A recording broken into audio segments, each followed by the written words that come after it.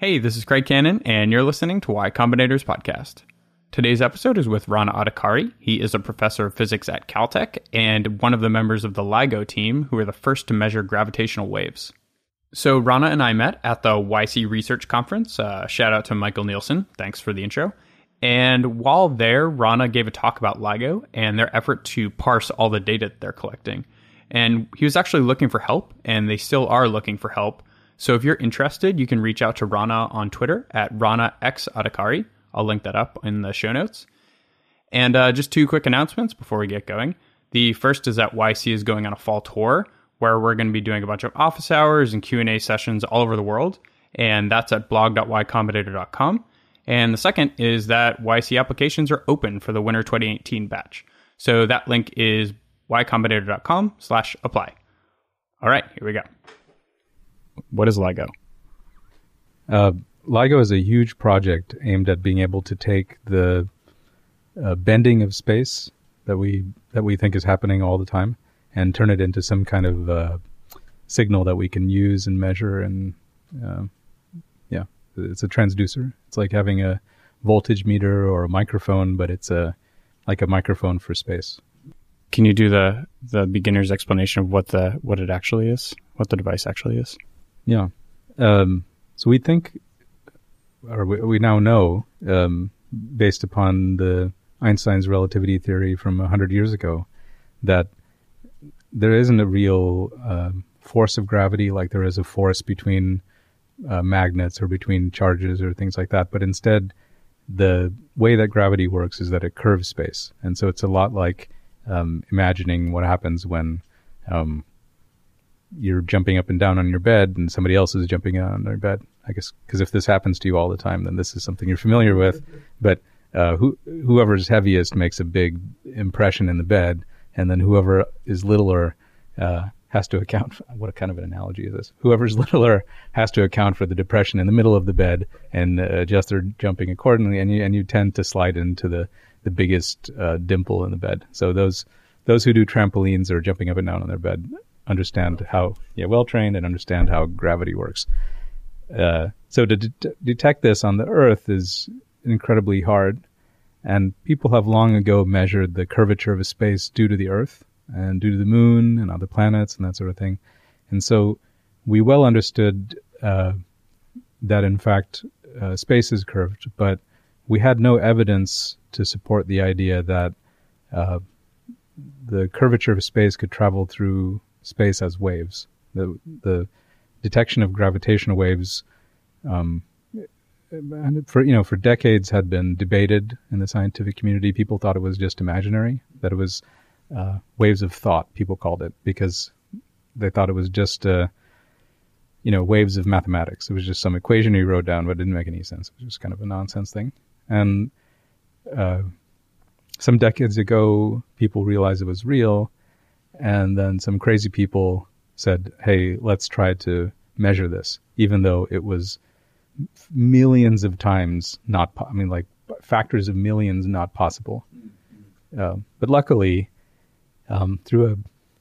this is just something I'm not capable of, but through a combination of optimism and courage and not knowing the right answers to several equations, they were able to start up the field and start to look for these things. I think if they had known how tough it would be, or that it was going to take 55 years to have success, probably no one would have started.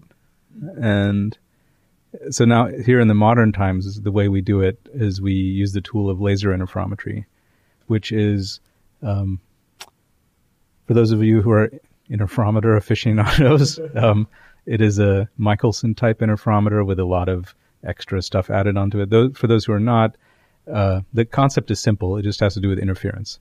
So you take a laser, like a laser pointer, but much more expensive and therefore much more stable. Is it $1 billion now into the project? Yeah. Roughly? Yeah. The laser itself is cheaper. You could do the whole thing with a $100,000 laser. Oh, okay. That's about the laser cost. You split it in two, and you send it in two separate directions. And then when the waves come back, they interfere with each other. and you look at differences in that interference to tell you the difference in how long it took for one beam to go one way and the other beam to go the other way. Mm-hmm. And so this, the way I said it was really careful there, because there's a lot of confusion about the idea of these are waves and space is bending and everything's shrinking and how come the light's not shrinking and so on. We don't really know. There's no real difference between the ideas of space and time warping. It could be space warping or time warping, but the only thing that we really know is what we measure, and that's the mantra of the true empirical person, I guess. We send out the light, and the light comes back and interferes, and the pattern changes, and that tells us something about effectively the delay that the light saw. And it could be that the space-time curved so that the light took longer to get there, but you could also imagine that there was a change in the time in one path as opposed to the other instead of the space. But it's a mixture of space and time, so it sort of depends on your viewpoint. But this warping of space-time is what's measured, and we turn it into a real signal by putting the interference of the two beams onto a usual photodetector that's like a solar cell that you would use, and so it turns light into electricity, and that's the whole thing. And then you measure it by looking at waves. Well, that the whole measurement is right there in the electrical signal out of the photocell. Okay. And so then how do you go about converting it to, I've seen a bunch of these like sounds of things you've measured. How do you go about that process? Yeah, it's the same as like an electrical instrument. If you have an electric guitar, when you play whatever you're playing on there, it generates an electrical current in the pickup coils of the guitar, and that signal comes out through a little cable and goes into an amplifier, and then that's directly makes sound. And the same for us.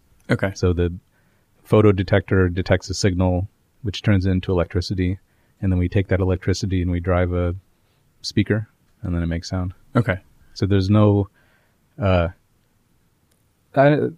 can understand what you're asking. That seems like a little weird. How is it that the wave from outer space can directly get turned into a signal in a speaker? It happens to be, and then I think this is a whole another topic to discuss. It happens to be that the waves that we're detecting and the waves which are easiest to detect are exactly in the human audio band. Mm.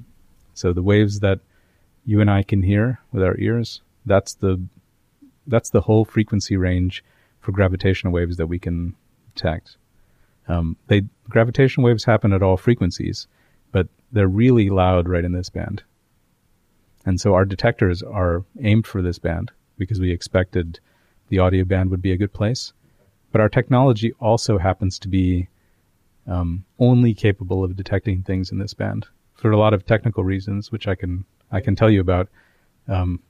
That happens to be the case. And so it is a little weird, but the signals directly make sound. Mm. So what I wanted to talk about then, I saw in one of your talks, I guess it was from last year, you were talking about creating new kinds of mirrors to focus, rather the mirrors that you had created focused the vibrations to certain parts of the mirrors, but you were working on creating new mirrors to detect other things or different wavelengths. Yeah, exactly. Yeah. When I first heard about it, it was I was going to say when I first heard about it, I thought maybe it was unbelievable, but I have to say I don't think when I first heard about this project, I don't think I understood enough to even understand that it was impossible.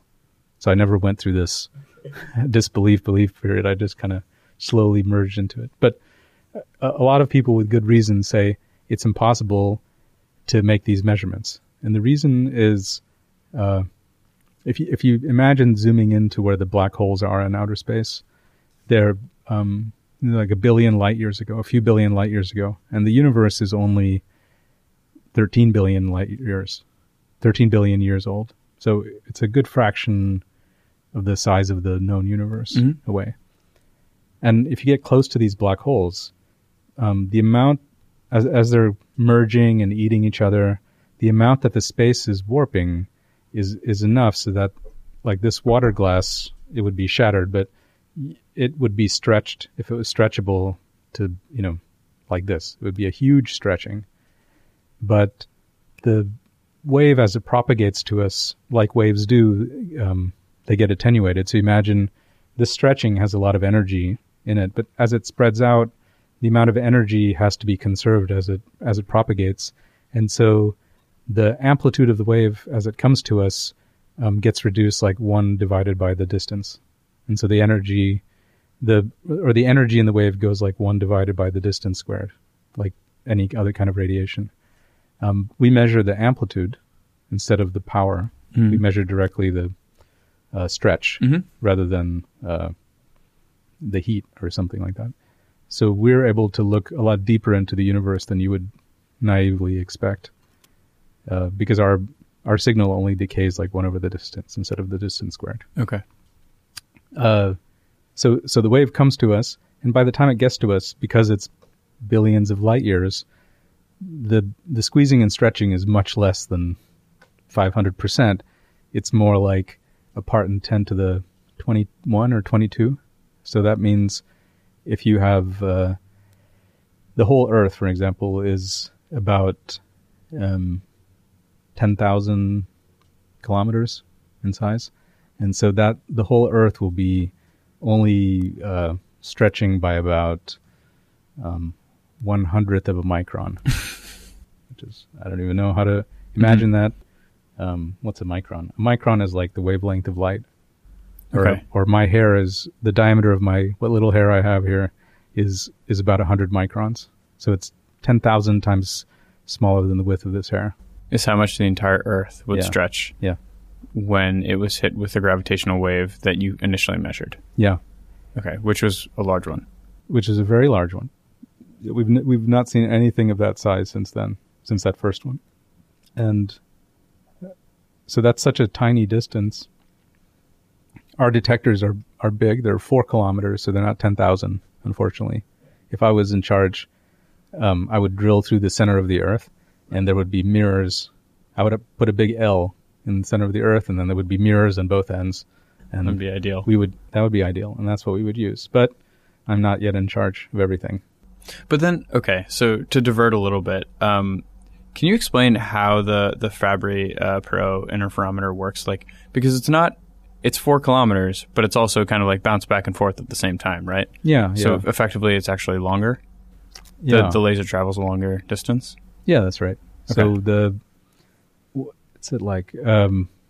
It's the Fabry Perot cavity means rather than just send the laser beam down, we send it into a thing which has 2 mirrors into it. And just like, I don't know if everybody does this, but when I was a kid, I wondered, here's this bathroom mirror, and what if, I can see my reflection, and then if I go into the fun house, like during Halloween, I can see multiple reflections. And what if you put 2 mirrors together and you set a flashlight, and then you took it out?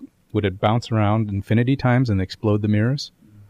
And, I've always tried to, I wondered about it. And it turns out, no, sadly. You cannot destroy the universe by facing 2 mirrors together. One kid didn't figure it out. Yeah. And the reason is because at each mirror surface, a little less than 100% of the light gets reflected back. Right. Some of it gets turned into heat or things like that. And so the Fabry Perot optical resonator is just 2 mirrors facing each other. And one of them has a finite transmission. So it's set up so that, let's say, 1% of the light comes out and 99% goes in. Mm-hmm. Or, no, 99% gets reflected and 1% goes through. That's the 100%. And so when you set it up at first, you have these 2 mirrors, and you put in a beam from this side, let's say, and only a little bit gets in. And so that little bit gets in and starts bouncing around.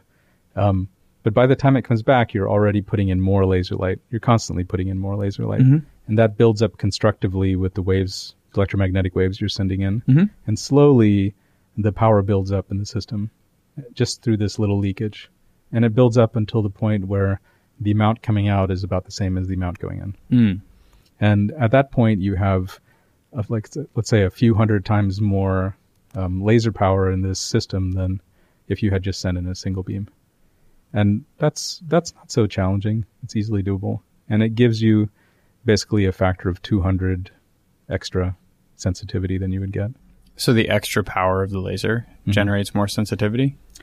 Yeah. It's just like you said it, though. It's effectively like the laser bounces a bunch of time. Okay. And so you can imagine here's this space-time which is curved.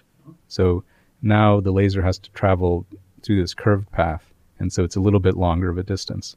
And when it goes down and comes back, it picks up a little bit of extra phase shift. It's just a delay. And now that's through one round trip. And if you do 200 round trips, you get 200 times the phase shift.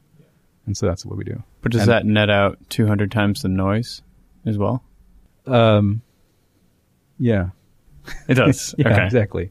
So the more times you go around, and the more you pick up the signal from the mirror motion.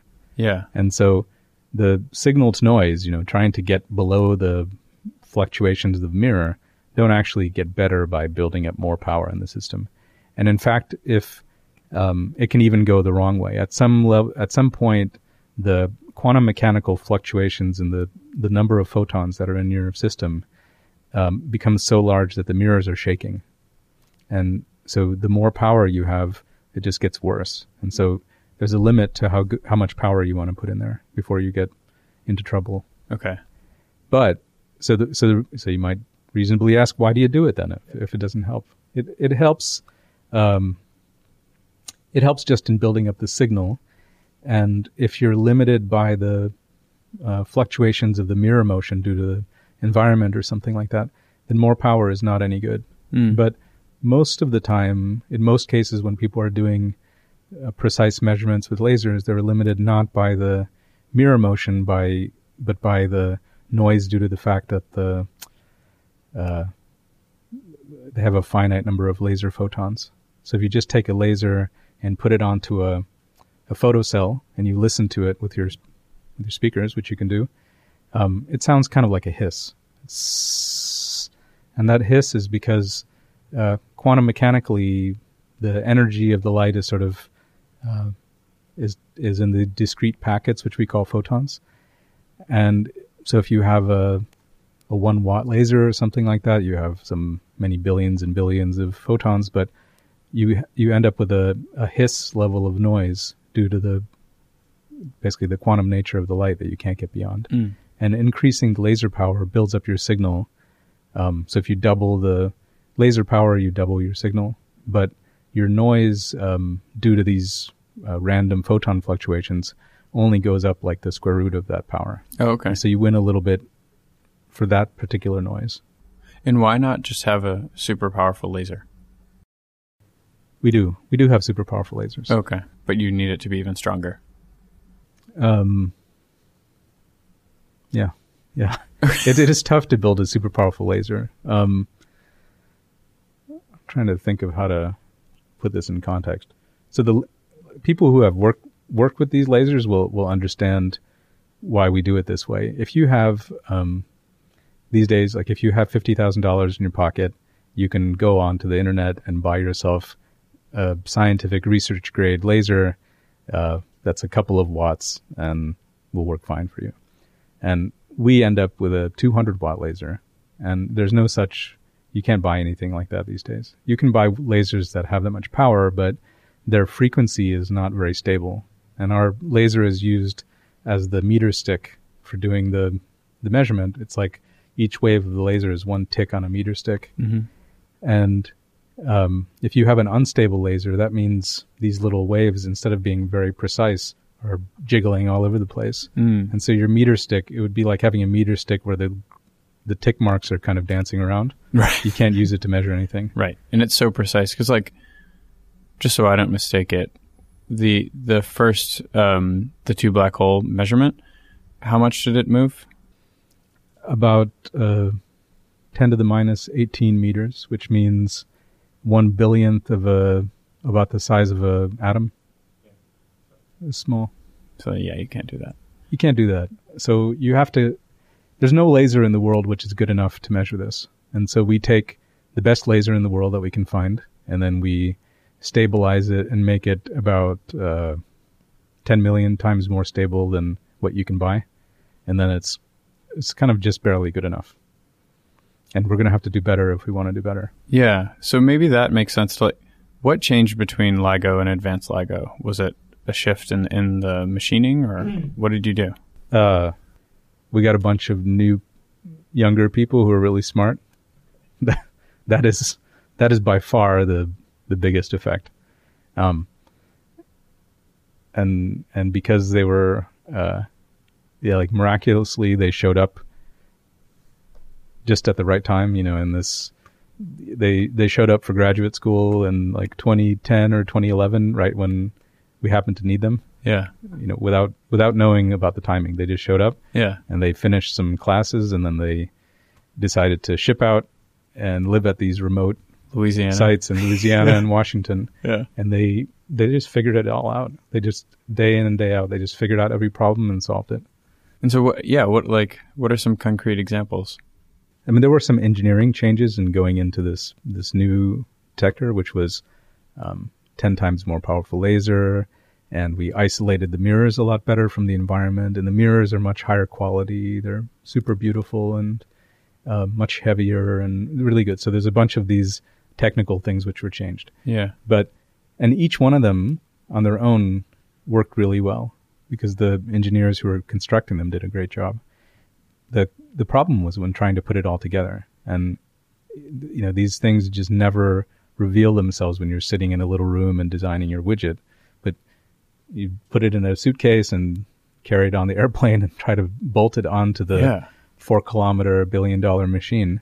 And then it's just like total disaster. Well, because when I first heard you talk, you were talking about, like deer getting close to the tube and all these things. And how do you isolate? These things just don't matter at all. Here in our labs at Caltech, you measure one thing or two things, but the full problem of putting it all together, and what's the problem? That only shows up when you have, hundreds of kilowatts of laser power and giant mirrors, and it's all running together. For example, I would say, it's still one of the toughest problems, and it's not completely solved, is it has to do with the interaction between the laser beam and the mirrors. And normally, when you think about these things, you say, well, the laser beam goes out there and it bounces off that thing and it comes back, and that's all there is to it.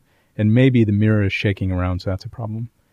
But in fact, there's so much laser power that it's weird to think about, but there's so much laser power when we hit the mirror, it moves the mirror. Yeah.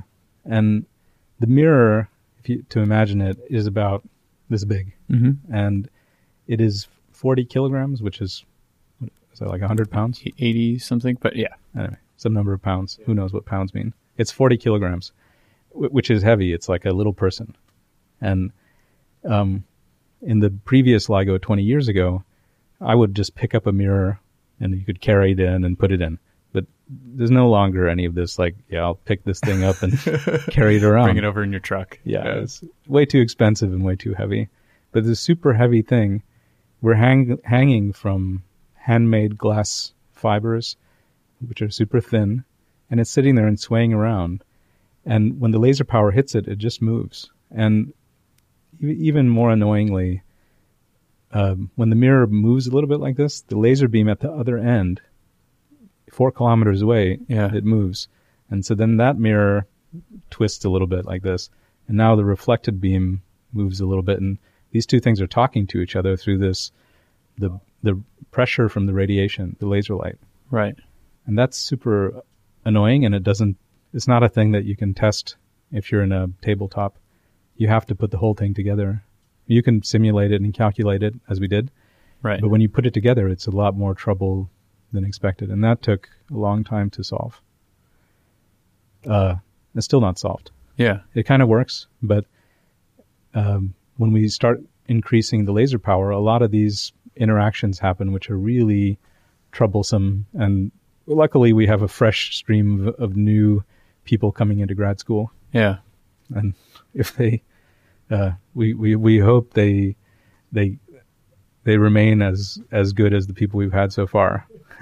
if that doesn't work out, we're in trouble. Yeah. So what do you suspect will be the changes that suspend the mirrors in a way that the laser doesn't move them? Oh, they're just going to. I don't think we have any way of doing it. What we're doing right now, we have just a sophisticated feedback control system that we measure the light beams which leak out of the system at a bunch of places. Uh-huh. We detect it, and then we have a system of something like 20 feedback loops, which puts forces on the mirrors to try to keep it aligned and keep this from being such a problem. The trouble is, we're trying to detect gravitational waves, which are tiny, and so when you do something, you imagine like this. Let's imagine like this is the mirror, and there's this little ting, which is about how long the gravitational wave lasts, like this. And now we're trying to control the pointing of this thing because it's getting steered on by the beam, and so I have my feedback control like this, trying to hold it on. But you can't do this if you're just throws the whole thing. Yeah, it just screws up the whole thing if you're applying too much feedback because you mask the signal that you're trying to detect. Right. And so we're in a place where we would like to figure out how to better optimize our feedback controls so that they don't mask the gravitational wave signal so much. And luckily there is a community which thinks about how to optimize control systems, and they've been a great help to us. But we're now at the limit. I don't know. We're at the limit of what I understand, and so I'm looking for someone who knows more than me to help us improve this situation better. And I hope some of our modern learning techniques and signal processing techniques can be used for this. Well, yeah, I mean, I want to talk to you about that as well. Like, what techniques are you applying right now to the data, and what do you hope to apply in the future? Yeah, there's a whole menu of things. We basically everything that we can find, we just read a lot of things on the internet, and everything that sounds clever, we want to use it. So since 10 years ago or more, we have been trying every single kind of linear subtraction. So we have, I don't know, let's say tens of thousands of sensors which are measuring the environment and the and the motion and these feedback controls and all kinds of things like this. And we take each one of those and we compute the optimal Wiener filter, which is that's the optimal filter that you can apply to the sensor signal and subtract it from the data. And so we use it. In some cases, we calculate the filter and then directly drive the mirrors so that in hardware we remove the noise before it's actually made. So we do that with a lot of things. And so we remove, by about a factor of 100, some large noise sources that way in the hardware. And we do it in the hardware because they would mix in some sort of nonlinear way back into the data. So it's better to clean up the data in the hardware in the analog because there's no dynamic range limit in analog. There's no number of bits, more or less. It's atoms. So there's a lot of bits. Once we get into the data, there's still more we can do. So we do some more linear subtraction of noise, and we're able to improve the data a little bit by factors of a few. Okay. But now we've reached the limit of what you can do with linear noise subtraction. And we need some better ideas on how to do the next thing. And the next thing involves nonlinear regression. So one of the things I'm working on right now is how to take basically a huge data set. Depends who you're talking to. When you say huge data set, it doesn't really... Huge data set for me, but not a huge data set for a lot of other people, I guess. We have thousands of signals which are 16-bit and recorded at 16 kilohertz. And some of these signals, not all of them, will combine in via some sort of nonlinear function and show up in our main data stream where we like to look for the gravitational waves. So for example, it might be like the cosine of one signal times another signal plus another signal, and then that whole thing squared or cubed or something like that. So it's not super strange. So it's the kind of thing you can imagine doing on a laptop. Mm-hmm. But it's a little tough to search through the full space of sensors, and so we just haven't done it yet. Mm. But I think a lot of the things that are masking the lowest frequency gravitational waves, which come from the biggest black holes, that data can be cleaned up quite a lot if we were to come up with better techniques for doing it. And I think it's all doable. Mm.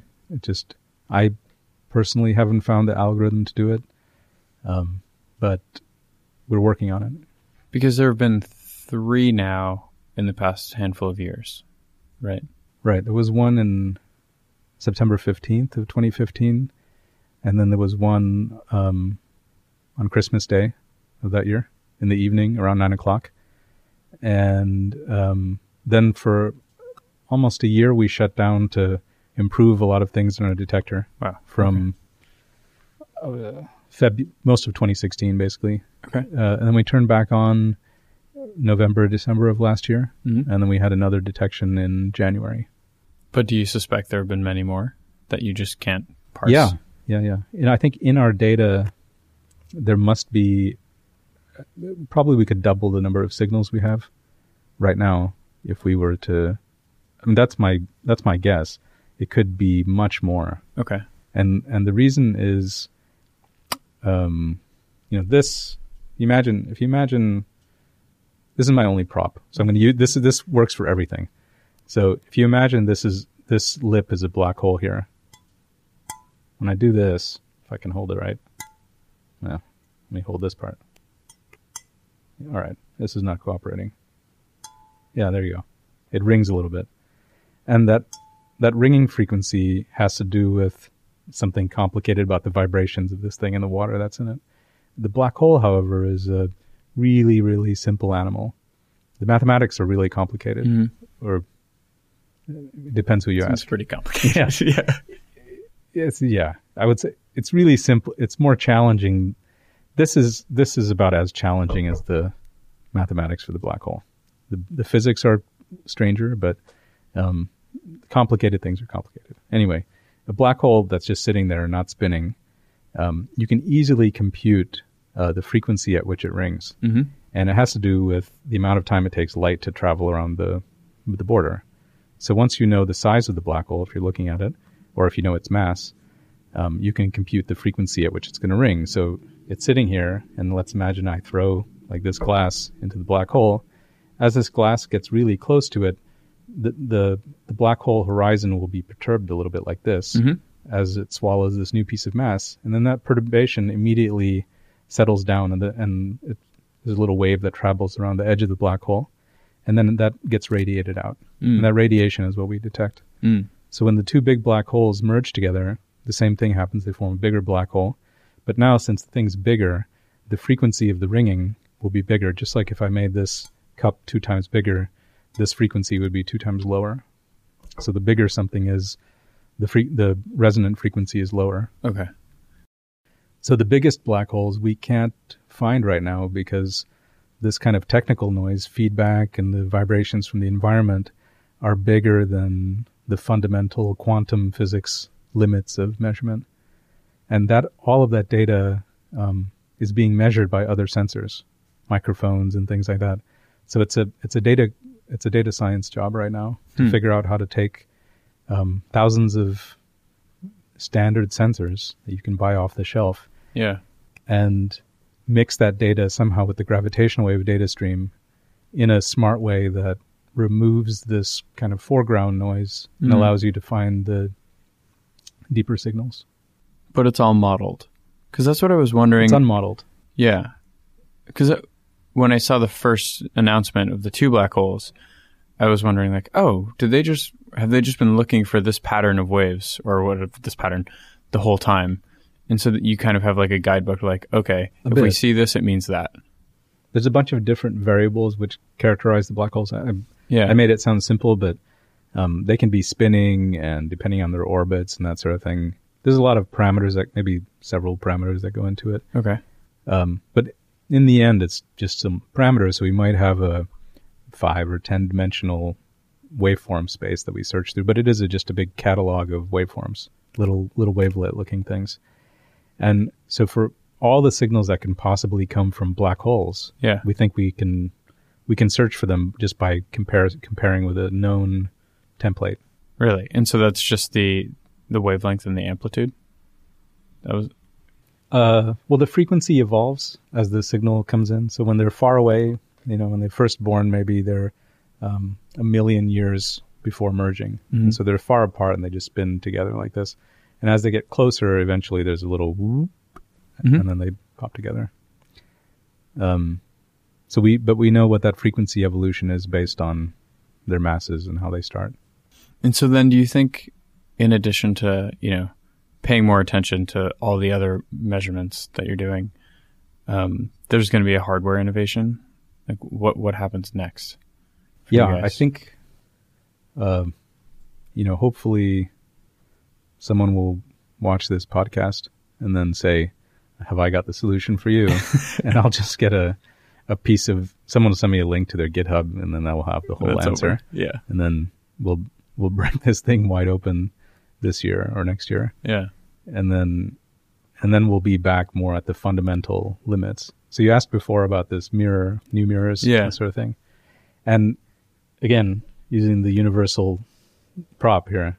So with this, if I do it, so that rings for about a second, and that has a frequency of 500 hertz. And so that means the energy stays pretty well localized in the vibration of the glass and doesn't go someplace else. Mm-hmm. And this is, I don't even think mine. This is something I found in this hallway. Right. But it's an okay piece of glass, but it's not meant for any, I don't know. It's not meant for scientific purposes. And the mirrors we have are more like, they store the energy better, something like about 10,000 times longer. So if I were to ping one of those would last for, hours. They would just keep ringing and ringing. And that has to do with that tells you a little bit about how well you can measure the motion of that mirror using lasers. And the reason for it is because of the motion of the atoms and the thermal energy in the system. So when you come down to it, if you've removed every other noise from the outside world and you just have a thing sitting there, because it's sitting at a finite temperature, its molecules are bouncing around like this and it's shaking. And that's just sort of a thermodynamic limit that you can't get past. Mm-hmm. But the question is there a pattern to the way that they're moving, or are they just moving randomly? And if you have something like this, dumpy old glass, it's pretty much moving randomly, except for there will be a lot of energy in the different harmonics and tones that you can make. So if you measured this thing, you would notice that there would be a lot of oscillations that had a certain frequency. So is that how you can measure something? Actually, rather, the laser is also affected by the gravitational wave. It is, yeah. Right. Yeah. So is the resonance of the mirror, that's the reason why you can measure it? Because you can shoot it after and it's still resonating and you pick it up? No, it's just that we just ignore the frequencies at which the mirror resonates. So the mirror resonates at a few specific tones, like you can think about it like waves on a string. If you have a guitar or violin, depending upon how you fret it, I don't understand violins. Anyway, instruments with frets, I understand. Sure. So depending on where you fret a guitar string, it plays a different tone. And it just has to do with the length of the wire and the tension. Mm-hmm. And the same for the mirror. The mirror depends on something like how heavy it is and how fast sound travels with the mirror. And so if you have a mirror that's really, really pure, then all of that thermodynamic energy is focused at just a few frequencies. And so it's just sitting there, and if you shoot it with a laser or with a very expensive system, you can hear the thermodynamic vibrations of the molecules in the mirror. And in fact, that's what we hear most of the time. And And so if you listen to the LIGO data stream, there are these high frequency ringing going on all the time. And it's all the mirrors just constantly vibrating thermally. And so, okay. So we just don't look for gravitational waves at those very specific frequencies, but they're very narrow. So it's just like doing the removal of like the power line harmonics. Yep. We have all of that. So we have to remove it. So if you have a hum filter, as you do when you record music, for example, you do the same thing. So we have hum filters that remove all the lines that are happening. Well, it's kind of like why you're measuring everything, right? Because you're just like, if you can detect it, then you take it out. That's therefore not a gravitational wave. Yeah. And so do you suspect that you're picking up anything that you can't even define right now? Or like, are you lumping things in as gravitational waves that might not even be? I don't think that's unlikely. That's unlikely. It's always a worry. Yeah. We're really paranoid about that kind of thing because you just hate to be like the boy who cried wolf. Say, I have a gravitational wave, and then you find out 6 months later that it's just a misbehaving refrigerator that was located close to We bought the same fridge in Louisiana and Washington. That's right. I'm sure we did. I'm sure there's something going on like that. And so those problems we've been finding for decades. Things we bought the same electronics board from the same manufacturer, and it has a crystal that happens to radiate at a certain frequency, and those two things are kind of synchronous at two different places. And once in a while, you'll get like 3 crystals beating with each other, which will produce something in the audio band. And there's thousands of stories like that, which we all forget because you do it, you find it, and then you take the thing out and you smash it with a hammer. And you have a party because you found some terrible thing. Do you have like a wiki of known bugs? Just like chronicling all this stuff? No. Yeah, I think it's just stories. Okay. It's just mostly stories. Because that's like most of the job, it sounds like. Yeah, it is. You're just like, find a new thing, get rid of it. All the time. That is all. And it's gotten to the point where we all feel like we're telling UFO stories because we've already found all the easy things years ago. And now the things that are limiting us are the weirdest mechanisms. And you come back, you spend a day, like working late, it's like 2 a.m. And then everybody kind of comes back together and they're like, what happened? What'd you find? And then you start telling this crazy story and you say, it seems like if I stand in this part of the room and then she stands over there, and then we turn the mirror like this kind of hooting, screeching noise happens. And everyone's like, you're crazy. There's no science in that. It sounds like a superstition. Yeah. Like, I don't know what to tell you. It's 2 a.m. We've been working on this all day, but this is what happens. And then we say, all right, let's go get some sleep and think about this. And all the problems are of that sort now. Okay. But luckily, we have people who are obsessed about these kinds of problems, and they're going at it and finding them and solving them. And this summer, or last summer, we found another one of these problems that's like, it reminds me of some kind of sci-fi horror movie. Trying to think of what it is. It's like, there's this really bad movies from the 80s called They Live. I haven't seen it. Yeah, they have 2 professional wrestlers, I think, are the actors in it.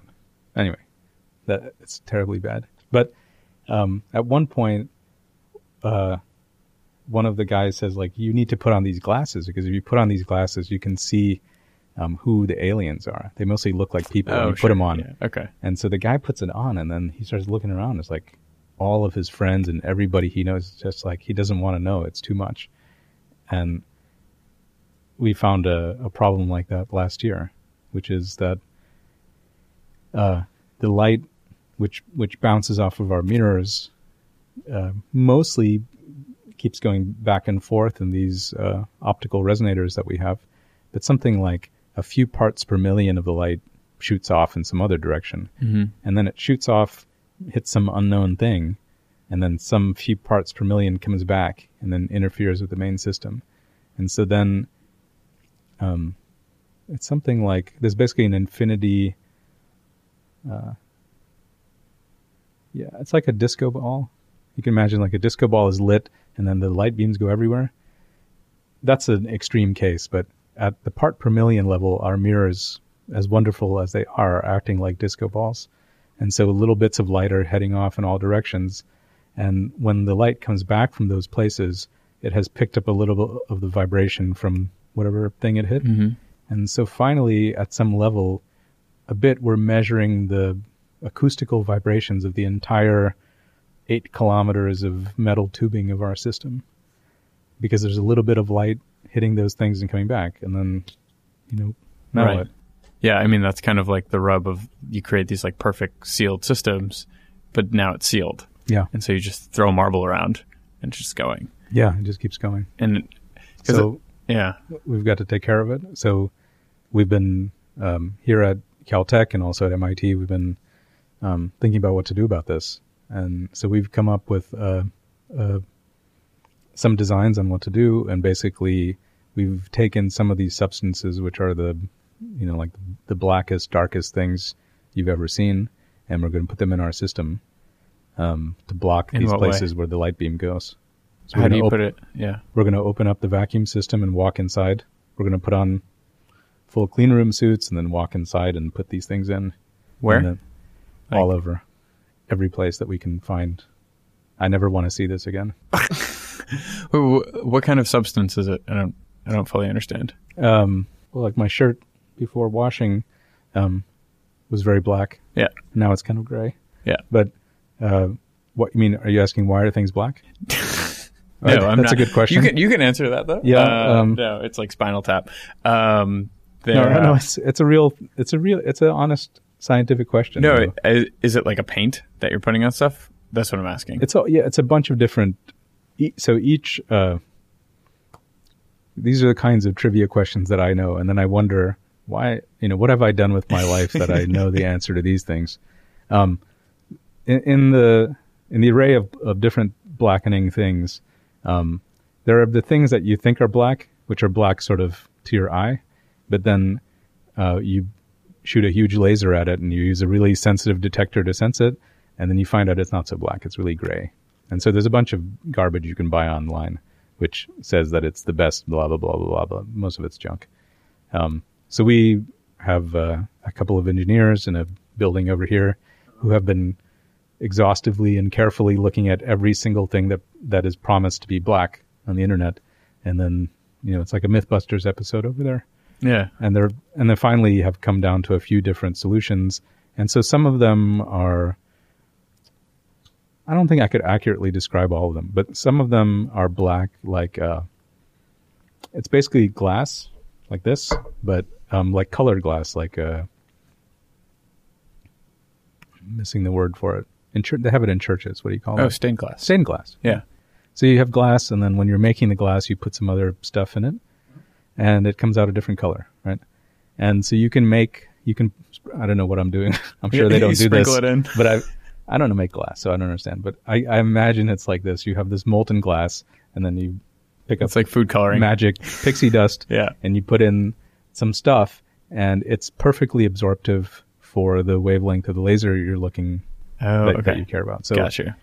Red stained glass, for instance, lets through red light, but it absorbs green.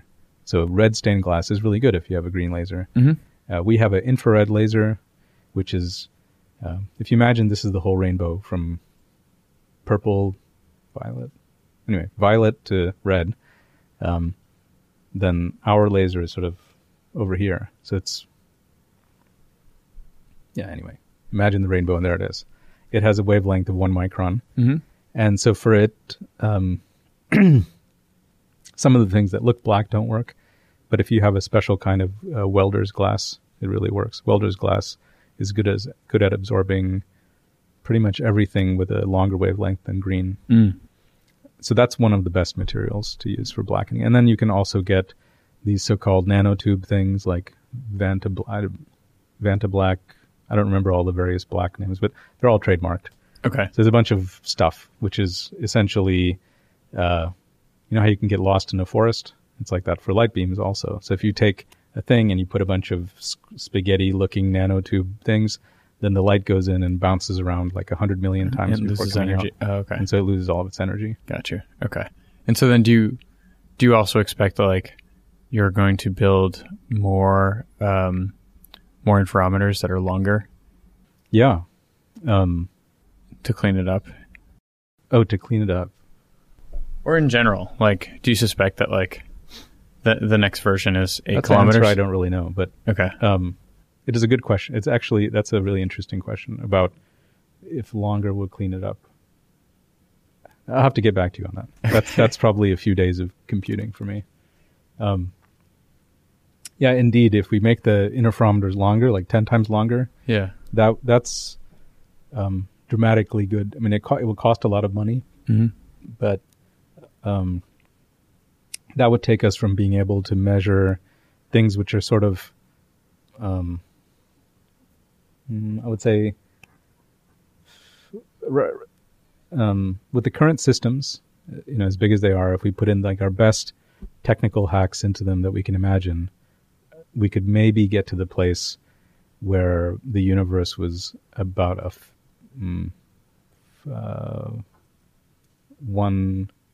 or 1/6 of its current age. So we could look back something like 10 billion years into the past, which is pretty great.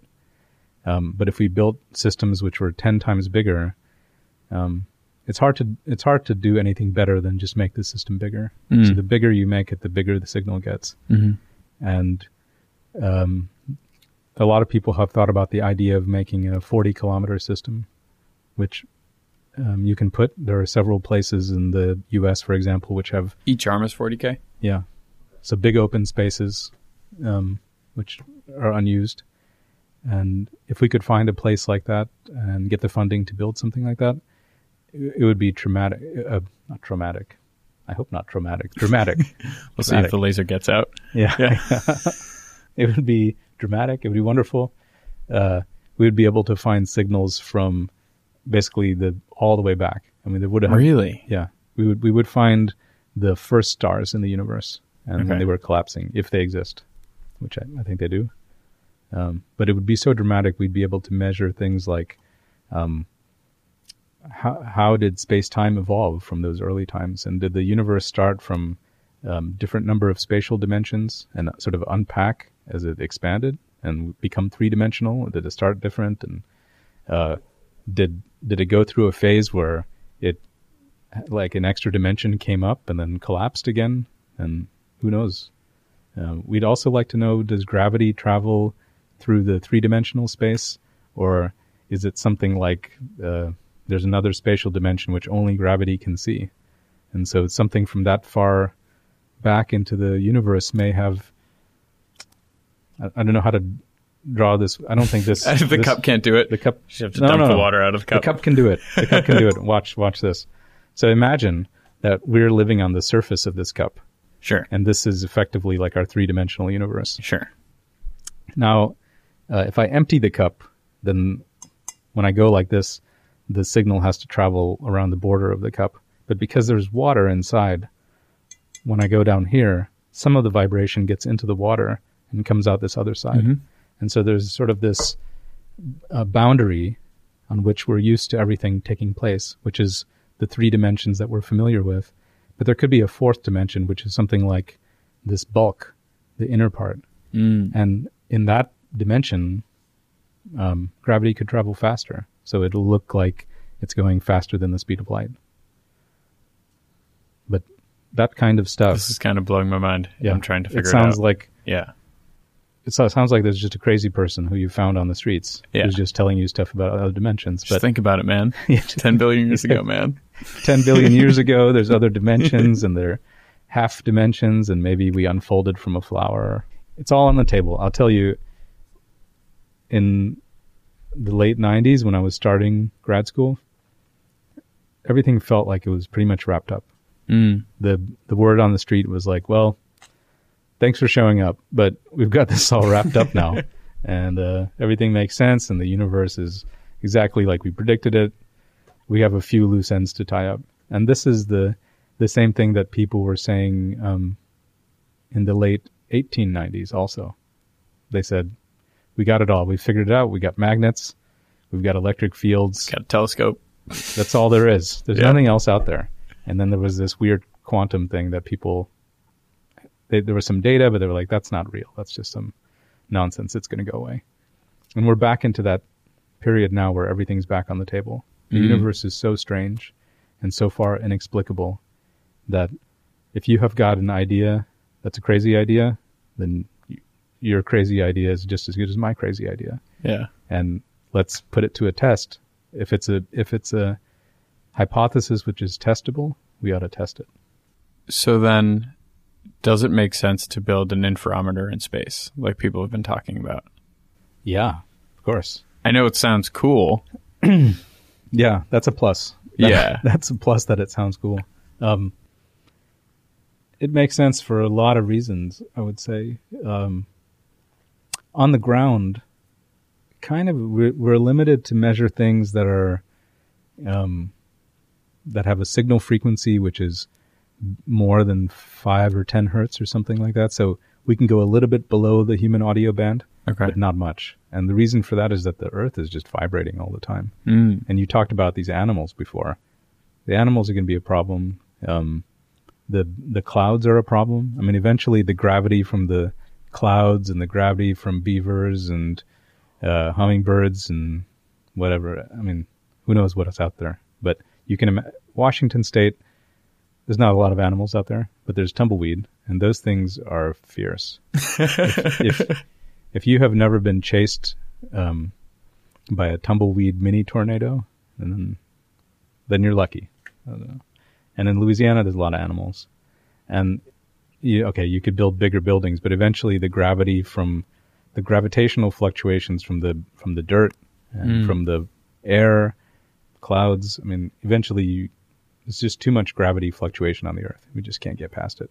So we can remove every other kind of noise, but we can't go putting vibration sensors in all the clouds or something like that. That's kind of not yet. We're getting to the Baron Munchausen kind of crazy level. So we could go to the moon, but the moon's not all that quiet, and the near Earth orbit is not really that good for vibrations, and it's not a place you want to put a stable system. So to have a space interferometer, it's got to be on a far out kind of orbit that you can get to with things like SpaceX Falcon Heavy. And so there's a project called LISA, which is aimed to launch in 17 years from now. And that will put a system, a triangular interferometer in space, which is several interferometers. And that will measure gravitational waves at around 1 millihertz. So super low frequency. But those, at that level, there's almost no vibration out there, and they should be able to measure things all over the universe in super, super hi-fi. So we're measuring things with a signal-to-noise ratio of tens, and we hope to get to signal-to-noise ratios of thousands, which is really good. But they would be hundreds of times better than that. And it would be like... it's one of the, if you're a real connoisseur of violin or cello or some of these things, different musicians have a different finger signature a little bit. So when they're playing, you can hear things like the way that their finger moves on the bow, or the way that their finger moves on the string. Like a little bit of the friction. So you can hear these little, like it's tiny slide. Yeah, a little bit. A little bit of the slide. But you hear these little things which change the character of the music. And if you leave one of these instruments sitting for too long, the sound, like some of these instruments like to be played. They warm up a little bit, the wood warms up, and then it becomes more like a warm instrument. And if you listen to it on, I don't know, like a 80s cassette deck with a Walkman, you're never going to hear that stuff. Yeah. You need to have a full hi-fi system and some good cans, and then you really you feel it, you hear it. You need.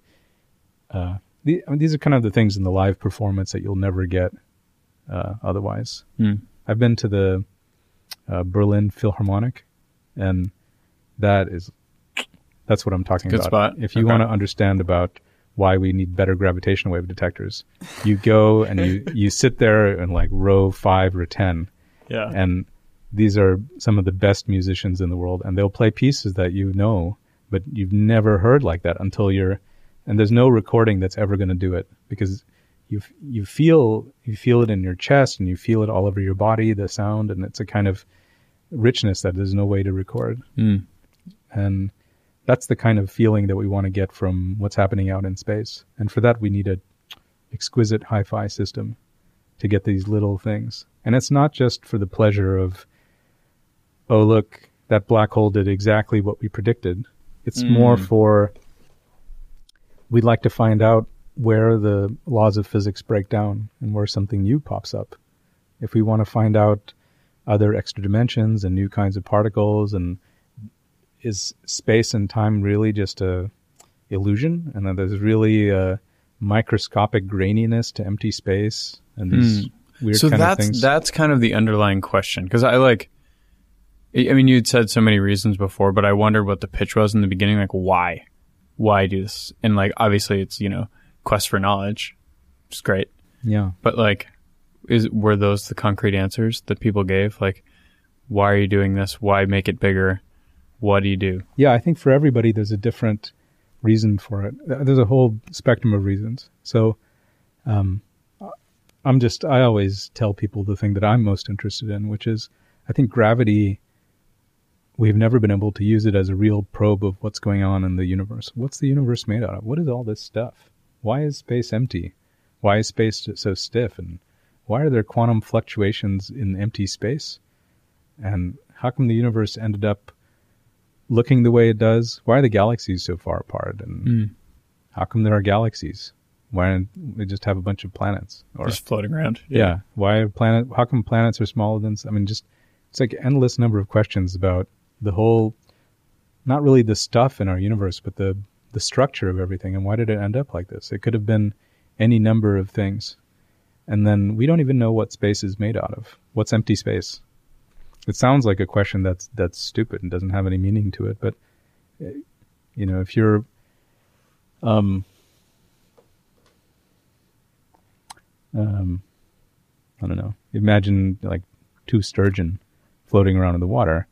They're like 100 years old and they've gotten used to it. They don't really ask anymore, what is water? But, we know we can take it out and look at it in a microscope, and it's got flagellums and all kinds of stuff, and it's made out of H2O, which we can study, and it has a real microscopic character, which is important, and we need to understand it.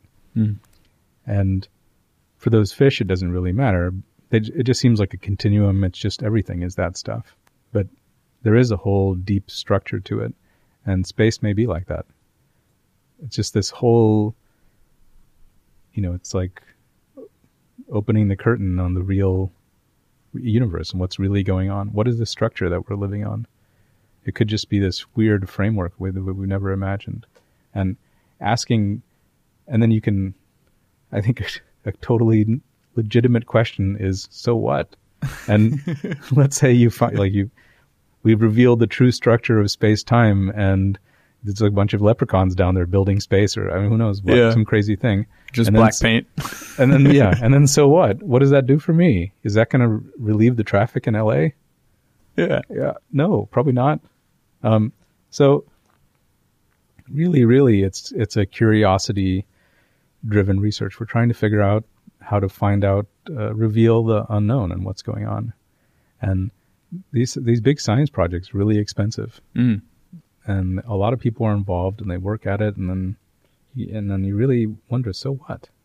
They found out stuff like there's this particle or not that particle, or this star did something 1 billion years before, it's 6 billion years old, not 5 billion or whatever. But I think if that really was all that there is to it, you could certainly make the legitimate argument that, look, our society has got a lot of problems that we need to solve, and then how much of our resources are we going to put into pure curiosity-driven basic research, which doesn't have any kind of finite timeline payoff?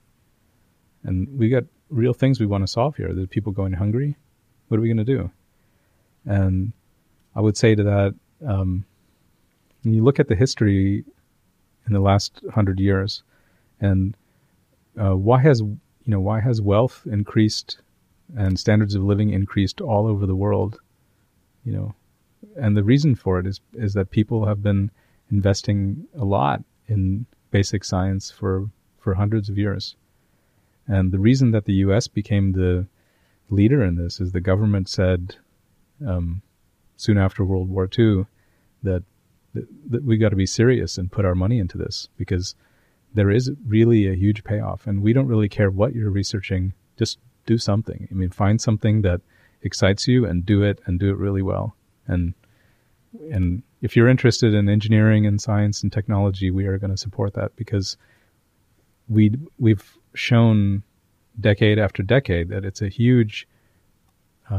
hugely profitable payoff investment-wise. It pays off in gadgets and learning and wealth for the country in the long term, and it never fails. So you'll always have, you'll always be funding something which turns out to be a dumb idea, and then, so it doesn't work out. But, to find a really great idea, you might have to test out 99 dumb ideas, and you might not understand why they're bad until you do it. Yeah. But relative to the outcome, I think it makes a lot of sense. Cool. Yeah. I think we have a couple questions from Twitter, so we can transition into those. Fantastic. Get those ones. I love Twitter. All right. Dennis Thornton asks, what would happen to Earth if there was a black hole merger closer to home than the 3 detected? Say where Sagittarius A star is now. That's not close enough to really do anything to us, but you could imagine it being even closer. Let's see. If it's too close, it just eats the Earth, and that's not interesting. We're just dead. But there's some range of distances at which other things could happen. So you could imagine, for example, it being out by, I'd say like at the next star system, like Alpha Centauri or something like that. And so we can compute it. Like the ones we detected were at, let's say, several 100 million light years, and Alpha Centauri is only 4 light years, I believe. So it would be stronger by that factor of 100 million, and which sounds like a lot. It is a lot, but that means that motion of 10 to the minus 18 meters would have been 10 to the minus 10 meters, which for us would have been like a hardware destroying level of signal. Really? Yeah, we would have just had electronics overload and saturate, and we would have just ignored it because we would say it's way too strong. The levels are too much. Yeah. It can't be right. But it would not have done anything like disrupt the tides or knock the moon out of orbit or anything like that. It would have to be extremely close for something like that. Right. And so close that we might even already... We would see it with our optical telescopes. Really? For sure. Okay. For it to hurt us. Yeah. And it also would have happened already, right? Yeah. Well, you could imagine, I'm trying to think of all the nightmare disaster scenarios. So let's say a pair of black holes gets formed in some weird 3-way encounter in a nearby cluster, and then it gets shot out, and it's traveling at like a million meters per second. So it's like a 1% the speed of light, and it's shooting at us, and it's coming at us from some strange direction so that we don't see it because it's occluded by something else. Mm-hmm. I don't know what that would be. Sure. Something. I can't simulate the whole solar system in my head, so I couldn't figure out the answer to this. But let's say it's coming from out of the plane, and then eventually we see it. It's like occluding some stars. Right. And so I'm thinking of this Hollywood movie that we would make based on this idea. So it's coming to us, and the binary is doing this as it's traveling, and as it's it's going to merge right when it hits the solar system somehow. And I don't know what we would do to stop this. Yeah. I don't know what that would be, but it could, I mean, we could compute something like that.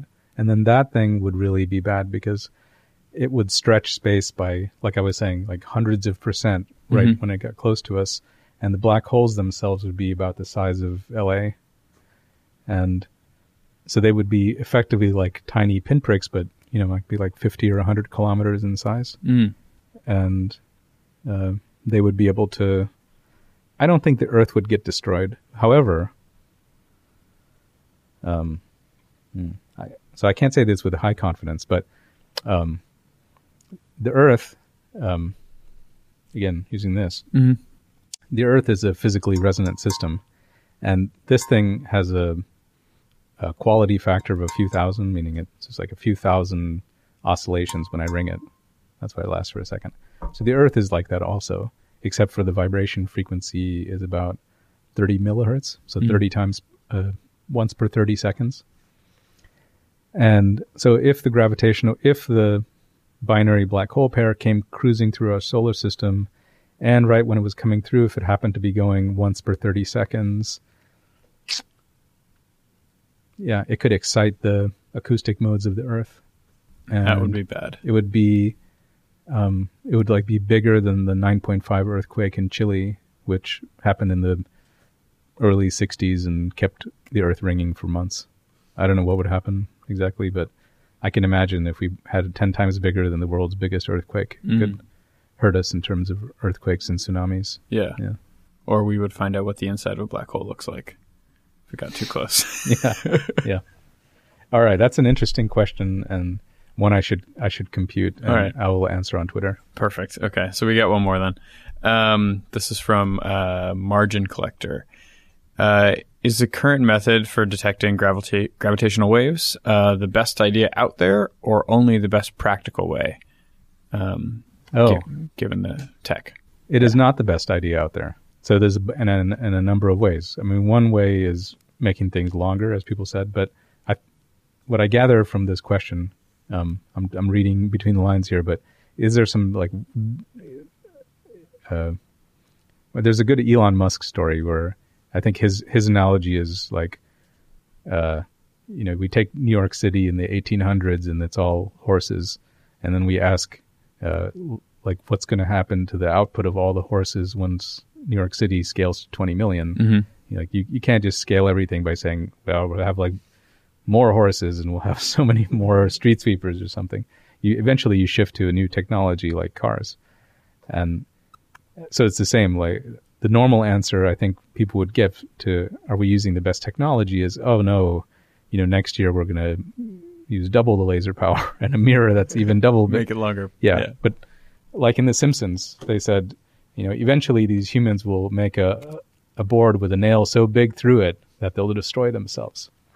So it's not the right way to go. If you ask, in 100 years from now, will people still build Michelson laser interferometers and do the same thing? Right. I have a hard time believing that's true. Right. And one of the exciting possibilities out there, so there are ideas with using acoustic detectors and space detectors and using the timing of signals in space and so on. But in this frequency band, in the audio frequency band, I think me and some of the people who think about the quantum mechanics of this kind of detector have been thinking about how far are we, if you think about the pure mathematics of how information is propagated through space-time, what's the information carrying capability in terms of number of bits of space? You have this much space, and how many bits can you send before space collapses on itself? And like with fiber optics, you have a limit to the number of bits you can send, which depends on your modulation bandwidth and the amount of laser power you can put in the fiber. And eventually, if you put too much laser power in there, you get stimulated Brion scattering from the glass and so on. And there's a kind of a bandwidth limit there, which is pretty high. It's plenty for YouTube, but it's still, there is a limit. And we have been thinking about the same kind of thing. And why aren't we doing better? Or where is all the signal to noise ratio going? When you think about the wave coming from outer space, we think probably the quantum fluctuations of space-time itself are probably at the Planck scale, which is 10 to the minus 34 meters. And the signal, like I said, is around 10 to the minus 18 or 19 or something. So there's a signal-to-noise ratio of 10 to the 14 or 15 there. And I'm telling you we're only getting tens. So there's a 10 to the 13, and the signal-to-noise is lost from converting from space-time to laser light. that doesn't seem like a good thing. There's got to be, that since that's the biggest chunk of where we're losing it, we should be doing something better to transduce the space-time curvature into an electrical signal. And it might be that light is not the best thing. But even with light, we can do a lot better than what we're doing, and not just by making things heavier and doubling this or switching the colors or something. There's an idea which is called coherent quantum feedback, and that takes this takes this problem, I would say, of the pressure from the light moving the mirrors around and turning it into an advantage. So, like I described before, the beam pushes this thing, and then this thing pushes back, and that changes the light. Mm-hmm. Well, you can take this instability and essentially turning it into a system where quantum mechanically the mirror laser system has positive feedback, a lot like like an audio system. You've heard, like, when musicians practice sometimes, it can be bad. So, right, when people have feedback, they're standing too close to the... like two mics next to each other type thing. Exactly. Yeah. But as we know from Jimi Hendrix, feedback can also be a wonderful thing. Mm-hmm. And he turned it into a fantastic thing from just an annoyance. So we'd like to do the same thing. So we'd like to take this mechanical, optical instability that comes from the laser system interacting with itself and turn the entire 4 kilometer plus 4 kilometer L-shaped thing into a unstable feedback system. So when the space-time fluctuation comes in, it excites this instability in our system, and then we detect the signals in a much stronger way. And so rather than think about it like the laser light goes and measures the space and comes back, it's almost like we have this 8 kilometer L-shaped laser tuning fork that picks up the space-time signal. Right. So it's optimized for that one particular length, and so it goes wild when it hears something. Yeah, but in fact, you can optimize it for a single frequency, but the thing we've been thinking about just in the last month or two is how to make it optimum for a wideband. So we want to make a wideband unstable system. To be determined. Yeah. I think we have got 95% of the problem solved. Oh, wow. And on paper. Okay. But still, our aim is to try to build something like this year. And once we figure out how to do it, and just like a scale model, you mean? Yeah. Or like you implement it at... Oh, okay. On the Caltech campus, we have a 40-meter size system. Oh, okay. And it's a 1/100th scale of the real LIGO detector. And we want to build this in. So we have little mirrors and little lasers, and they seem big to us, but they're really little. And we're going to build up this instability and see how sensitive we can become. Very cool. Okay, cool. Thanks, man. All right, thanks for listening. So as always, we're posting the video and transcript at blog.ycombinator.com, and this time we're also posting a pretty cool video of two black holes colliding, which is technically not a video of the black holes colliding, but it's more of a composite from the data turned into a video. Regardless, it's pretty cool. And so, yeah, that's at blog.ycombinator.com. And as always, please remember to rate and subscribe to the show. Okay, see you next time.